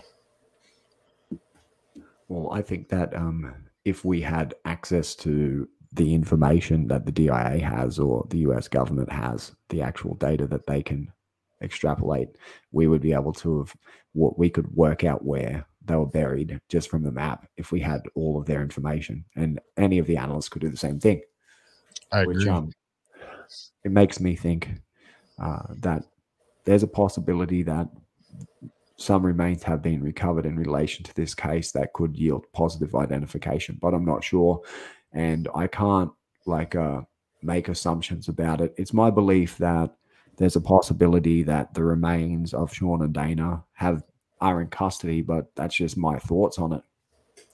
Because if they had a direct participant and in that execution, then I think probably, and it's at that base in that area. I spoke to a US investigator who's out there, and they know that area of that base, that 30 by 50 meter place, and he was talking to me about using GPR. He told me we didn't need GPR out there. We had witnesses. So I don't know if he means that they found the remains on that, but I know that the US have had people out at this location since at least 2011 trying to recover remains. Yeah, and this last statement was taken in 2014. The interesting thing about the witness is he was a Cosvin security officer, and the area that he stated in his deal there, or his statements to the investigators, were that they buried him in a clearing, and they went back like 3 times in 2014 before the investigating team arrived in Cambodia looking, but they could only narrow it down to that 300 by 400 meter area, and that it was overgrown now and it was not a clearing no more. Well, that's what I was getting to, the point that I was getting at. Well, we have these maps available, and we actually have photography of what these base areas looked like at the time. Why aren't we using that information to have these witnesses mark it on the map? Well, I've seen pictures of that location there. We haven't shared that today because I didn't want to do anything that could potentially affect the US government investigation, because it's the best information that I've seen on it. But in the time since then, that area has been cleared. I can confirm that to you. I had a 3-hour discussion with the US investigator, who he's the main guy that works with it, liaises with the US and the Vietnamese government inside Vietnam and inside Cambodia, and he's been working on the case since the beginning. He's a translator. He interviewed Mr. Rua and all this stuff, and he was telling me about how he's sure that this location is where they were buried. He didn't, and this is before I knew that they were digging around out there, but I'm not sure if they've found any remains. But when you're looking at all these documents, there's been unilaterals, bilaterals, trilateral operations that have yielded all bits and pieces of people out there over a long time now. So I think all of the samples that the lab has that were recovered out in that area need to be run, and we need to support people like Mike Luring, who, from a DNA perspective, and like you, who are trying to make these databases of all these missing people's DNA so we can cross-reference it. The US could probably get a hit on all these European guys. They probably have bits and pieces of these guys' bones that have been recovered over the years in the lab there in Hawaii, but because they don't have any family reference samples to be able to test, then the people remain unidentified. Yeah, it's I don't know what to add to that. Well, I brought it to the line on this thing, and now I see where it's at. And as one of the head investigators from the family perspective on this thing for over 10 years, I've now got to the point where I don't want to go looking for Sean anymore out in that area, and that I've left it to the US government, because now they're on the same page as me and their information is much more detailed. They have access to, through their bilateral relations with the Socialist Republic of Vietnam, they have access to any eyewitness that they want. So if anybody's going to bring Sean and Dana home, it's going to be the United States government. It's not going to be any old journalist, colleague, friends of him, and it's not going to be me. I brought Taizo Ishinose home when I was trying to find Sean. That's good enough for me. When he's identified, then my life's work is done. My life's work is to be able to repatriate Taizo Ishinose. That's why I take the hits for. That's why I tolerate all of the shit that I've been through, is because one day I want to do the right thing by Taizo, and I want to do that in relation to, I want to do that in conjunction with all of the different governments that are involved. It's a very positive thing for the Japanese, very positive thing from the Americans, and any of the journalists who lost their family over in Cambodia, any of the people who lost their family that were journalists in Cambodia, they've had to live with the fact that because their family aren't carried as US military personnel, that they're not exactly a priority. Sean Flynn and Dana Stone's case is the main civilian priority case in Cambodia, and it has been since they went missing. But yeah, it's because they're Americans. Yeah, exactly. They're Americans. But as I said, that's a hitch with the Taizo thing. that I found a Japanese when I was trying to find Sean. But you can see what we're talking about where Sean went missing. It's about 100 kilometers away from Kampong Cham, where he was apparently killed in 1971. And if they weren't moved out of that area within 3 weeks of being captured in that area, then they would have been bombed off the planet. If they'll move north or west of that position to another base, they probably would have been bombed off the planet. Anybody that was in that area didn't want to be in that area. That was hellfire that was dropped on that area. Yeah, at that time, the VC High Command and NVA, they just left a rear security force behind is all they did to guard the caches. Yeah. They knew the shit was coming and they moved northeast. So whether or not they left the POWs or the captured journalists or any other POWs there in those areas, it's hard to tell. But yeah, like the Crache scenario that Zaylen Grant and Richard Lynett have written about. And right. I don't know if we'll have time to go into that. I know Mike Luring wanted us to mention that specifically, that there was an operation in Crache with Zaylen Grant and Richard Lynett and the JTF or JPAC, and they did some digs up there. And they believe that the journalists were held in a camp for 5 years and were killed up there. And there's been no human remains yielded up there, and it doesn't look very promising. But no, and the United States government's already come back and said that they don't think they were, taken that far north. Yeah, well, it seems like a stretch. If they weren't under the most heavy-duty bombing campaign in history, yeah, maybe they'll move north and they would have survived. But because when you look at the events surrounding it and all of the different points, it doesn't look good. It doesn't look good for those guys. But I suppose the best thing is that it seems like they were killed pretty quickly, so it wasn't like it was a prolonged thing. They were captured and then they were killed by some angry people in a kind of knee-jerk reaction, some communist anti-foreigner hate crime, essentially. Right. And there's plenty of them instigated in Cambodia, even against their own people.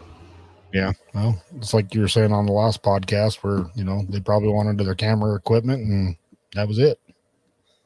So what are your thoughts on all this, John, after what we've been going on today? Is there any specific things that have popped up in your head about it, mate? No, it's just, it's theories, probable theories, but looking at all the stuff that we've uncovered on the bases and in that general area and witness statements, just kind of summarize the witness statements, saying that all these different people that have been captured or whatever, all the witnesses that saw a capture take place, the people are always, their shoes were always taken away and they're always led north. And that north area leads to those bases. They're within a few kilometers of their capture point. Yeah, that's correct. I concur. So, and I don't know if they were taken any further than that afterward. I don't think that the people that captured them had those guys surviving as part of their plan. No. And like those guys, the guys in that area, the Khmer Rouge that killed those guys, after 1975, they killed like 3,000 people in that village. So those guys were seasoned killers. Sean and Dana, as I say, I don't think that they would have let them survive. I just don't think that they would have let them leave that base. And if that piece of information that they captured 2 journalists on top of taking photos of an anti-aircraft position, I mean, they're going to shoot you as a spy. It doesn't matter how good your rap is about you being a journalist. It doesn't matter if you can speak Cambodian or Vietnamese. It's like, we have literally captured you being a spy. They were literally, from the Vietnamese and Khmer Rouge, from their side, they had literally captured literal spies, guys who were literally spying on their positions. They knew, oh, fuck, we got a big attack coming here. It's imminent. There's invasion forces not far from here. The Americans and the Southern Vietnamese are loading up to come over and hit us. We've caught these spies. What are these spies doing? These guys must be recon. They must be military reconnaissance. They must be U.S. military recon. Yeah, and they already knew, checking in. Yeah, and they already knew, checking into the backgrounds on Sean anyway. It wouldn't take much to know that they'd already, Sean had already picked up weapons against him and fought against him. For Sean, that was the most dangerous place for him to go, because the people who wanted him, the people that wanted him for picking up a weapon and fighting against the communists, they could get him there. They could do whatever the hell they wanted to do with him, and they wanted him. They would have wanted him bad. I reckon they wanted him bad. The NVA, the VC, probably even the Southern Vietnamese, they wanted Sean out of the picture. The Cambodians, they want him out of the picture because he was reporting on stuff that he shouldn't have been reporting on. Stuff. Just think, from the US perspective, do you think the US the US declassified those U-2 spy flights in like 2003? That information wasn't public record in 1970. Who had access to that? Only the guys at the US Embassy in Phnom Penh knew about all of that shit. Yeah, well, I don't even know if they knew about it, but the CIA is the one that had the direct flights. And it makes me wonder, did somebody furnish Sean and Dana with that information? Did they show them that information? Did they show them that map there with those boxes on there? Or was it Sean, they were out there? Or was it Sean and Dana gathering some of that information from other people and going out there? Or were they sent out there and told that they could get a story? Or they've probably, one of the middlemen has done them in somehow. But I just think it just seems like a high level. It just seems like a high level takedown. Like, send them out there. Send them out to that area that we're planning to bomb next month. Send them out there and, tell them that if they get captured, they'll get a story and they'll get released. Okay, boom. Okay, and then they get whacked, and then we go in and we bomb all the evidence. We wipe all the evidence off the fucking chessboard. Right. So, yeah, I don't know. I don't know if we whacked him or the Vietnam. I know the Vietnam. I love Vietnam, and I lived in Vietnam for a long time. I speak Vietnamese, and I'm like a de facto uncle to Vietnam. And I love the Vietnamese, but out in that area, I think that the foreign journalists out there were murdered by Vietnamese and the Khmer Rouge. And the reason why they did it was because it was too much of a security risk to let them go, because those guys were camped out. The position that those guys were stationed at was like one of the biggest bases, 55 guys, 170 buildings out there. And 55 guys who any one of them would put a bullet in Sean Flynn's head if they knew that he was there, because they knew that he was a Green Beret asset, US asset. All of those guys out there, just a white face. How angry would those people have been to have got their hands on a white face? It's like the white supremacists down in the South getting their hands on an African person back in the days before the civil rights, or during the civil rights movement, all the terrible crimes and shit that happened down there. It's the same, apply the same type of bias from a Cambodian perspective to a white person. They're looking at them in the same way. So, yeah, that's where we're sitting. Yeah, Until we get another good witness to come forward, or they check some of them. I just hope the US government can do it too. What's that? US government. I hope the US government can resolve it, because that's whose responsibility it is. Rory and Mike and I and you, we can look into this as much as possible, but in the end, it's not our actual responsibility to resolve these cases. It's the actual responsibility of the US government. They're doing a very good job on all the other cases, and this case is so high profile, and it's been reported in such an exploitative way in the past, including when they're talking about me, when they're talking about Tim Page. Just when they've been talking about this case in general, it's been a tabloid case. So since everything happened with me finding Tizer, we should not say, I believe the US government has had to classify the hell out of what they've been doing, so nobody gets a lead on it and tries to sabotage it or tries to release what's going on. And I just want to state that that's not what you and I are doing today. You and I are laying down the evidence that we've been researching together.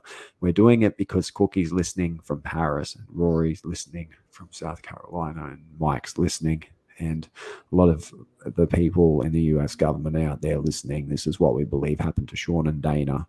And it's very unfortunate that they're not around now to be to be like their other colleagues that are alive. It's unfortunate that Sean wasn't there with Peter Arnett in Iraq in like 1990 or something like that, because they were friends and they were like contemporaries.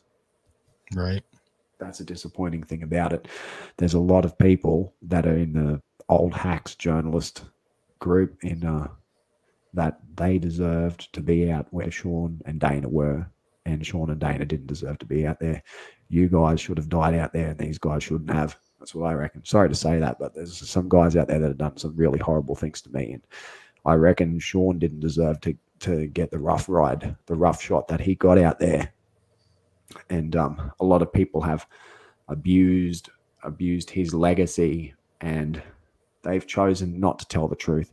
They've chosen to construct a narrative that they could sell bullshit, like rip-off versions of Papillon type of thing, a Papillon type of story. It's all bullshit.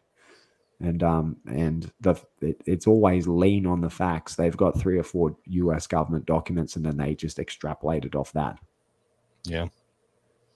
But yeah, thanks for having me on today. I just wanted to say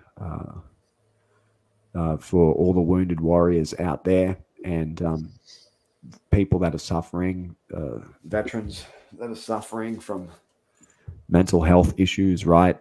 Veterans 365 days. It's every single day is a struggle for veterans coming back, but we have to be there for each other and support each other, and the people in the civilian world have to be a little bit more understanding for our vets too. Please, guys, there's a lot of people out there that think that upsetting veterans is a fun thing to do. They use it like a game. So be supportive of our veterans. And yeah, John? Yep. Agreed. I guess we'll kick off the outro, but want to thank everybody for joining us, and I will upload this as an audio podcast too. If anybody's interested, you can go to the website www.storiesofsacrifice.org. You can catch all the last 2 or 3 podcasts that we've done with Dave, and we've got a few more planned. So, all right. Okay. Well, until next time, thank you for tuning in to Stories of Sacrifice. All righty. You can hang with me, Dave. All right. No worries, John Bear.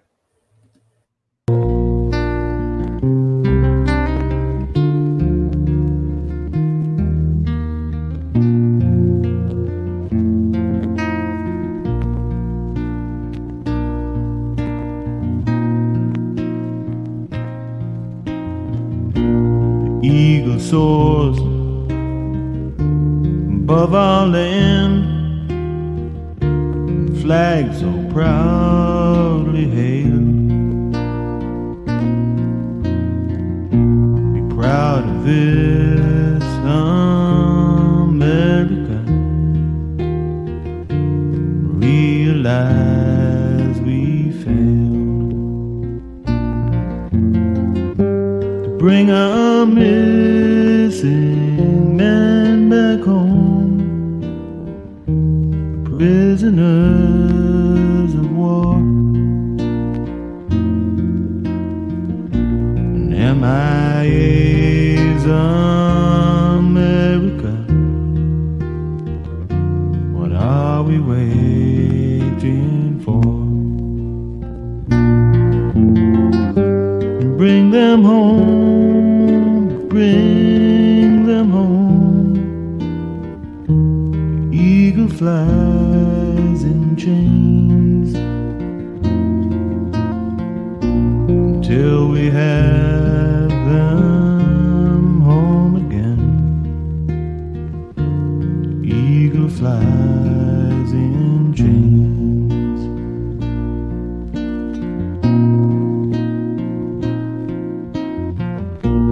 That's not all, America. Not only bullets kill, the ones we sprayed with Agent Orange are sick and dying still.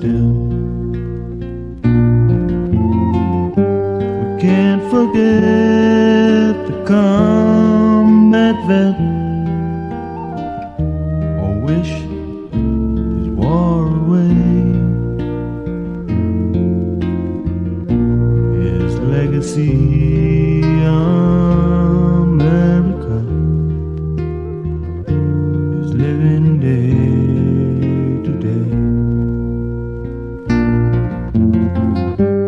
Bring them home, bring them home. The eagle flies in chains until we have them home again. The eagle flies in chains.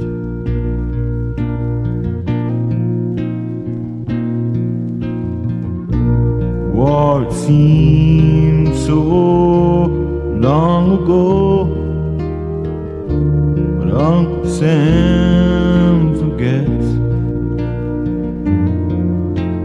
The war's not over for missing men, sick and dying vets. Bring them home, bring